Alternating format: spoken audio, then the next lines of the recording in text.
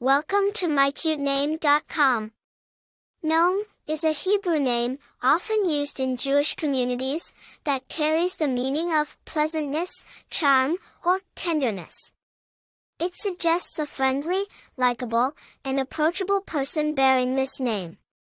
Noam is a traditional Hebrew name and is mentioned in the Bible in the Old Testament, Zephaniah 3 verse 17. It was usually given to boys, but it has been used as a unisex name in more recent times. The biblical context and usage in Jewish communities make Noam a name rich in historical and cultural significance.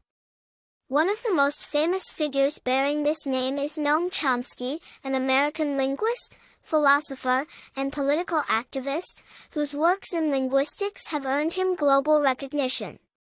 The name Noam is quite popular in Israel but remains relatively distinctive in other parts of the world. People named Noam are often perceived as friendly, approachable, and agreeable. They may portray characteristics like intellectual curiosity, empathy, and openness. Choosing the name Noam for a child can denote a wish for them to lead a life marked by charm, appeal, and congeniality, becoming a friendly and compassionate individual.